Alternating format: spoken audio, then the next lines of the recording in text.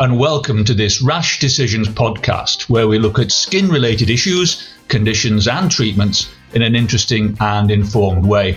I'm Dr. Roger Henderson. I'm a GP with a long-standing interest in this area of health. And I'm Dr. George Moncrief. I was a GP, but I've now retired from my practice, and I was the chair of the Dermatology Council for England. So today, George and I are going to be talking about the basics of emollients. And this is in fact the first of 3 podcasts looking at this crucial area of skin health. And in the next 2, we'll look at their mode of action and how to choose the best one for your patients.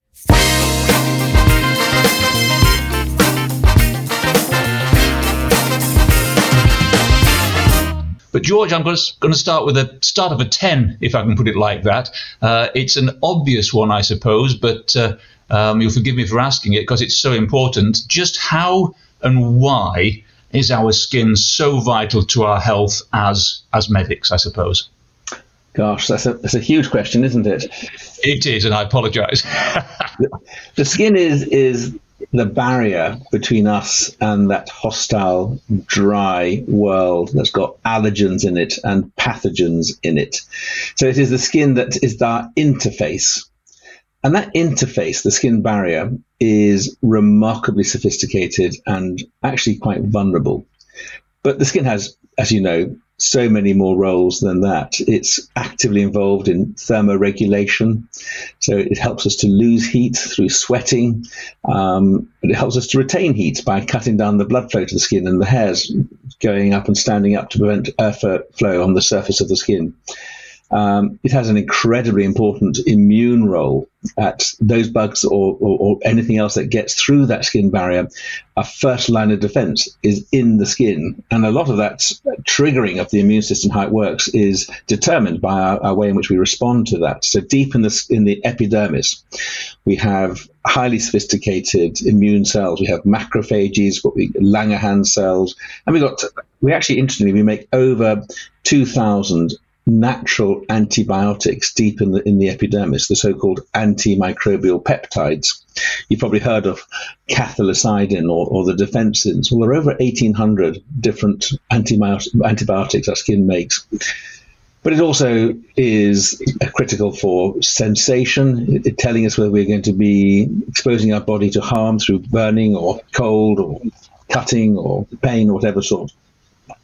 It's where we make most of our vitamin D. You get some in our diet, but the majority of vitamin D that we depend on and has critical roles far beyond just calcium metabolism, bone health. Vitamin D has a really important role in immune regulation and cancer surveillance and many, many other conditions in the body. Interestingly, in the body, we also make a very important molecule called nitric oxide. That's produced only under the influence of UVA, ultraviolet light, and it releases cyclic AMP. Now, when I tell people this, their eyes begin to glaze over and they vaguely remember cyclic AMP from their university days. But cyclic AMP is a very important vasodilator. And where it gets interesting is that cyclic AMP is broken down by phosphodiesterase. And the phosphodiesterase inhibitor that we're all familiar with is Viagra. So Viagra was originally being researched as a treatment to maintain the cyclic AMP levels and act as a treatment for hypertension, when we discovered it had some unusual and rather interesting side effects, which we now take advantage of. But originally Viagra and other phosphodiesterase inhibitors in that class were being explored as treatments for hypertension. So nitric oxide through cyclic AMP lowers your blood pressure. But the skin's important for communication. We blush if we're embarrassed, and we're communicating that to people around us. And other structures on the body, like eyebrows, for example, communicate messages, as well as stopping sweat from dripping into the eye. And of course, the subcutaneous fat has a critical role at buffering injuries and protecting our bones and joints and things. So that's just a flavour of some of the really important functions of this huge organ. People say the skin is the largest organ in the body. Actually, it's been taken over by fat, I believe, in recent years, but it's still a vital and very important large organ. Absolutely. We do forget, as doctors sometimes, just how much the skin does. And I'm just going to briefly come back to vitamin D, I think, because I know that you and I are both huge fans of vitamin D, to the point where I think we both recommend to our patients they should be taking a vitamin D supplement all year round, not just in winter. And we do forget just how vital the skin is in keeping our levels boosted. I couldn't agree with you more. Actually, I take vitamin D all year round. I just push the levels up a bit in the winter, and it's interesting. Now, we use light therapy to control diseases like psoriasis and eczema, even mycosis fungoides. So a lot of conditions are improved by those. To some extent, the light, I'm sure, in that situation is acting as an immune regulatory action, but a lot of its activity is probably through vitamin D. We use vitamin D topically for treating psoriasis. And interestingly, patients with atopic eczema, which we'll come on to when we talk about atopic eczema later, are usually, very often, patients with severe atopic eczema are very often vitamin D deficient, and correcting that can certainly improve their atopic eczema. So it's very hard to overdose on vitamin D. You have to really take pretty industrial doses before it becomes a risk, which is contrary to what I was taught at medical school. So I don't know what dose you take, but I take about 3,000, an average of 3,000 units, international units a day, and I push it up a bit higher than that in these winter months. Yes, I'm about the same. I think that's, having looked at it, I think that's absolutely part of the course. Now, as doctors, obviously, we are essentially scientists as well, and that's an awful lot of the science of the skin just touched on there. But also in our practices, we are holistic practitioners. And I think it's probably just worth mentioning the importance of appearance in culture, the appearance of skin and cultural norms. And we often do forget that, I think, at our peril. This does vary around the country, and also just, within our population subsets themselves. And I think you've experienced that or seen that many times with your patients. Yes, absolutely. And the skin is the part of our body that people see. And so it's critical for how we communicate who we are and what's going on. And because when it's diseased, it has an impact way beyond the actual amount of disease there. If you've got a mark on your face, or spots or scars, it's the thing that people remember about you. It's the thing they notice. And so whether you've got dark skin or light skin, it's has a role way beyond, it punches way beyond its weight, because of its being the bit of the body that we all see and notice. I think one of the things I've noticed really just over the last 2 or 3 years is that people in the media, people in the public eye who have, for example, port wine stains, vitiligo, they are starting to appear in front of camera without makeup, whereas previously they were. And I think, hopefully, that is a sign that the norms and expectations are changing slightly and becoming slightly more accepting. I think there's a long way to go, but hopefully we're moving the right way now, and it's becoming more acceptable for individuality rather than the case where people just get gawped at. Yeah, isn't it great when you see somebody who has the confidence to do that, and to take that stance, giving that message to the public? Because I think particularly for young people who are swamped with social media challenges and standards that they're trying to achieve, for them to be able to see an adult perhaps who's got the confidence to not worry about this is fantastic. I agree, but we've got a long way yet to go, haven't we? We have. If we all had healthy skin, you and I would be out of a job. And I suppose one of the reasons we're sitting here today is because of, we are employed to some extent when skin goes wrong. So let's have a little think about when skin goes wrong. And I suppose barrier dysfunction would be the technical term. And I'm probably thinking about mentioning filaggrin here as part of that. But fundamentally, barrier dysfunction can arise in a number of areas in the skin, can't it? Well, it can, but let's just go into what we mean by the barrier. The skin barrier is actually the top layer of the epidermis. The epidermis has a basal layer where you have basal cells that create the epidermocytes. Just above that, you have the stratum spinosum, where you've got your Langerhans cells with long dendritic processes, giving it a rather spiny look. So hence called stratum spinosum. It's there that you make your antimicrobial peptides. Then as you move up towards the surface, the next layer, the cells begin to develop a lot of granules. So we call that the stratum granulosa. And then above that, you have the stratum corneum. Some people talk about stratum lucidum between the two, but that's not terribly important as far as I know. And the skin barrier is the stratum corneum. Now, in some parts of the body, like, for example, the eyelid, and in other, less so in other flexural areas, this can be very, very thin, only about 30 micrometers. That's half as thick as a piece of paper. If you put that in context, on the scalp and on the heel, it can be 600 micrometers, almost a millimeter. So this is a very, very thin part of the body, and it's on that very thin stratum corneum, the skin barrier, that we depend to prevent water escaping from the body and to prevent bacteria and pathogens penetrating. And people sometimes say to me, well, the stratum corneum is just dead cells waiting to fall off. I've even heard dermatologists say that. Well, I look at them with a feeling of sadness, because do you think of your red blood cells being dead cells going around your circulation? Just because they haven't got a nucleus, it doesn't mean that they're dead. These are very active cells with an oxygen demand, and they're doing remarkable things. And when you think about how that the stratum corneum creates this barrier, it's fascinating. The stratum granulosa makes two main constituents. One is, as you say, filaggrin. In fact, they make profilaggrin, a huge molecule, about 760 kilodaltons.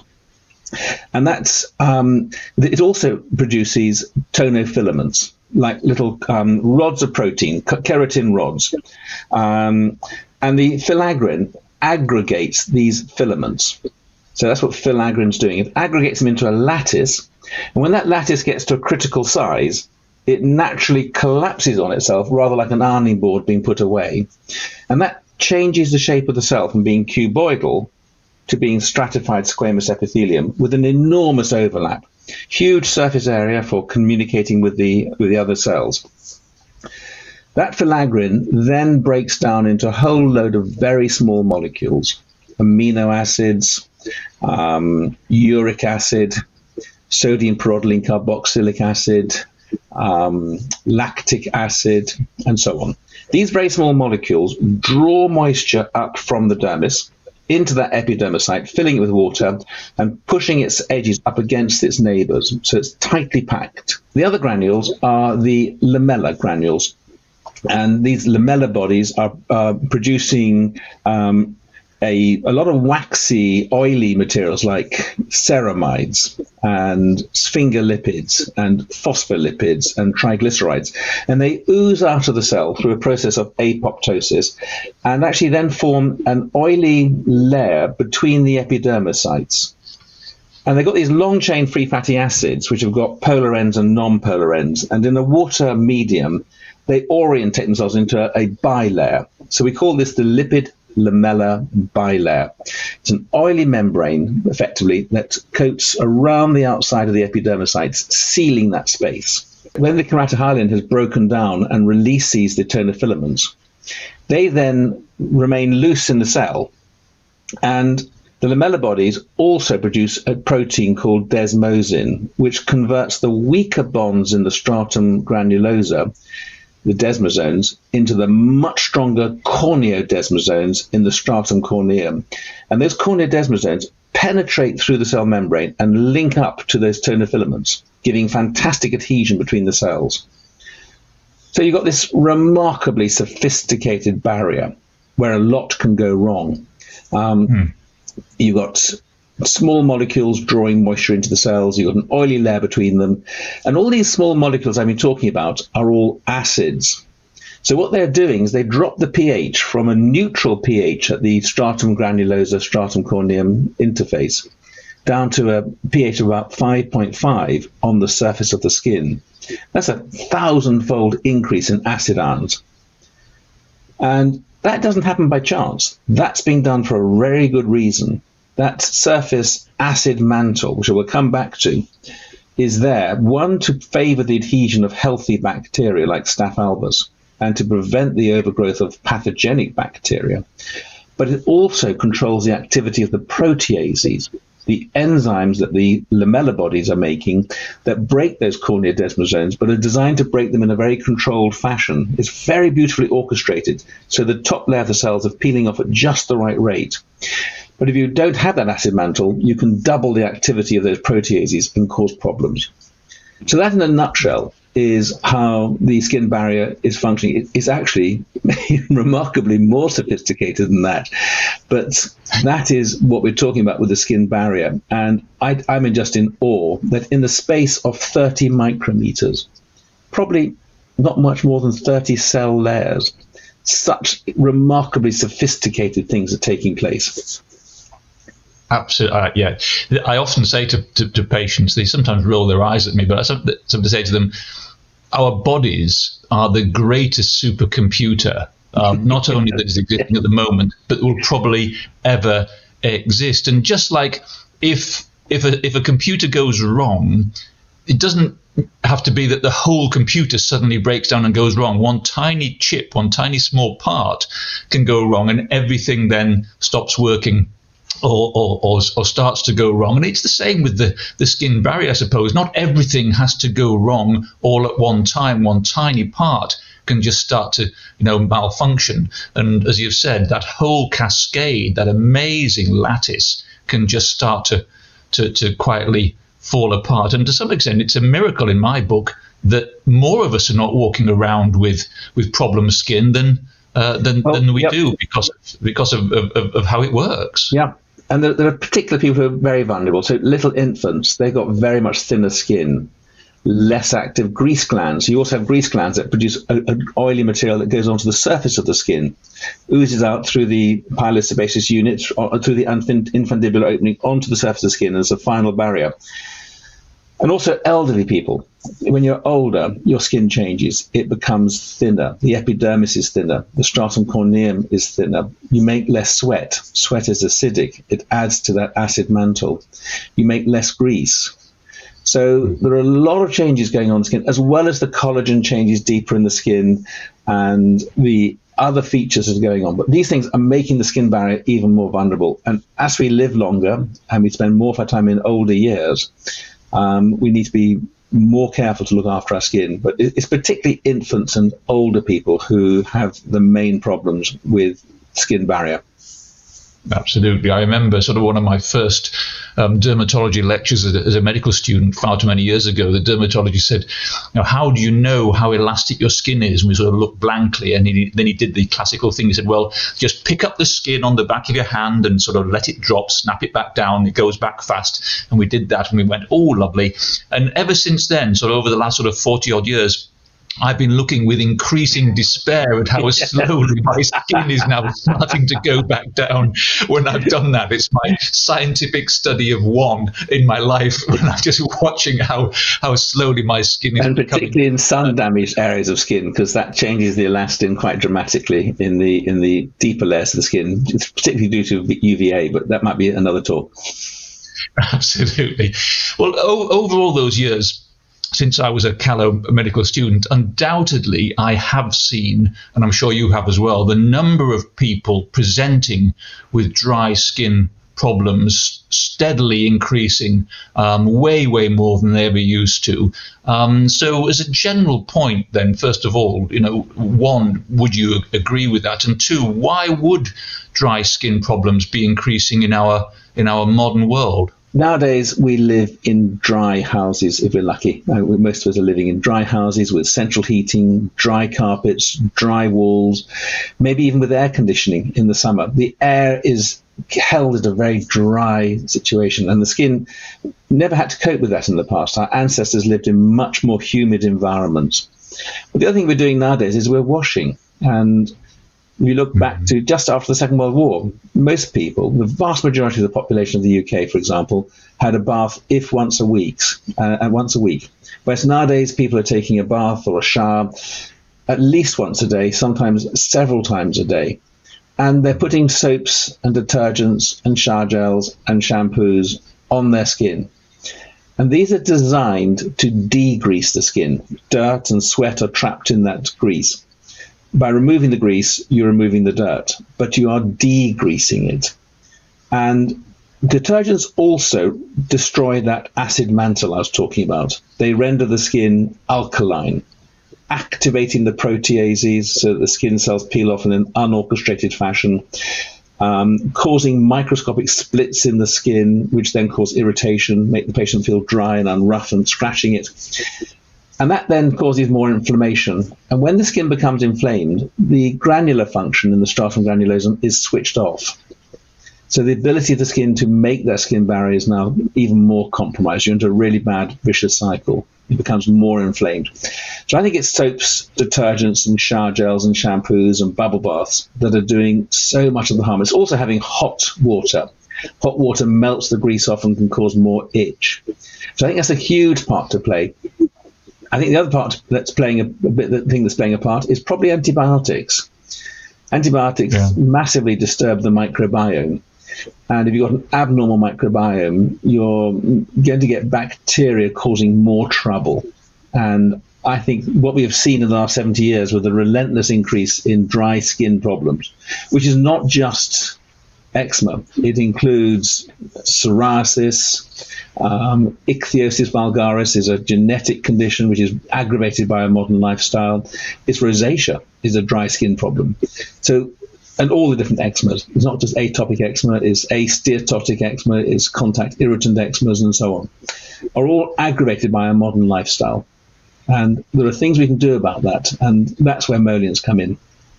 And I think we shouldn't be necessarily blaming our patients with dry skin for them making their dry skin worse, because very often when you talk to them, they will feel that they are actually, doing the right thing. They are keeping themselves clean. They see all these adverts, for washes and for skin products and pH neutral soaps and all the malarkey that goes with that, and they think, oh, I'm doing very well. And they can be really surprised when you point out that actually, your hygiene routine is one of the reasons why you're sitting in front of me. Yep, I love dirt, and I'm known as the dirty dog because I've been on television saying I don't wash. I don't wash with soap, but if you're going to use soap and you've got a dry skin problem, you should at least use a synthetic detergent, so-called Syndet, which are, as you say, pH neutral or sometimes even slightly acidic. So that's a lot better, but you're still degreasing the skin. You can instead, as we'll come on to in a later podcast, use an emollient as a soap substitute. And there you're re-greasing the skin and you're maintaining the surface pH. But yeah, you're absolutely right. Our patients are doing their best to keep themselves clean. And I have a shower every day, but I don't use any soap. And if you are going to wash your hair with shampoo, that's fine. The hair's okay. Just wash your hair as much as you can, but don't wash your scalp. Wash the shampoo off your body, not onto your body. Try and keep the detergents off your skin. Yeah. And those of you watching this on video rather than audio will see that does not present a challenging problem for both George and myself. So I do hope that you found this little chat today interesting, and that this overview of emollients to start off has been helpful and has given you a little bit more confidence in their use. But as I say, it's the first of a 3-part podcast, and we hope that you're joining us next time. Today's podcast has once again been made possible by the kind support of Aproderm. Aproderm is the company behind a range of innovative emollients that include creams, a gel and an ointment, all formulated to soothe, moisturize and protect skin affected by a whole range of dry skin conditions, including eczema, psoriasis and ichthyosis. As a long-standing GP, I haven't come across a better range of products to provide effective relief from a range of dry skin conditions. They're also simply great daily moisturizers. So why am I such an Aproderm advocate? Well, firstly, they're suitable from birth, which makes prescribing so much easier. No worry about whether it's suitable for use on a baby. In addition, the whole range is free from the common irritants and sensitizers found in many other products. These include the usual suspects such as parabens, sodium lauryl sulfate, benzyl alcohol, coloring agents, and fragrances, just to name a few. And the complete range is suitable for vegans and is cruelty-free. So it ticks all the boxes and makes prescribing so much easier. The range currently consists of colloidal oat cream, an emollient, gel, and an ointment, with corresponding degrees of greasiness. There really is something for everyone, and the whole range is drug tariff listed.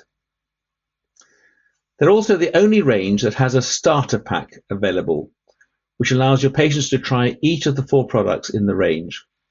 This can reduce the need for multiple prescriptions and practice visits for the patient in their journey to choose the emollient that suits them best, which, as we all know, is always the best option. I encourage you to try Aproderm with your patients. Thanks again to Aproderm for sponsoring this groundbreaking podcast and helping us to provide our patients with the best possible care. Roger and I really hope you'll join us in about 3 weeks' time when we'll be discussing in much more detail how to use emollients and how emollients are working and what they're doing. So until the next time, it's goodbye from George. Goodbye. And as always, it's goodbye from me. Goodbye.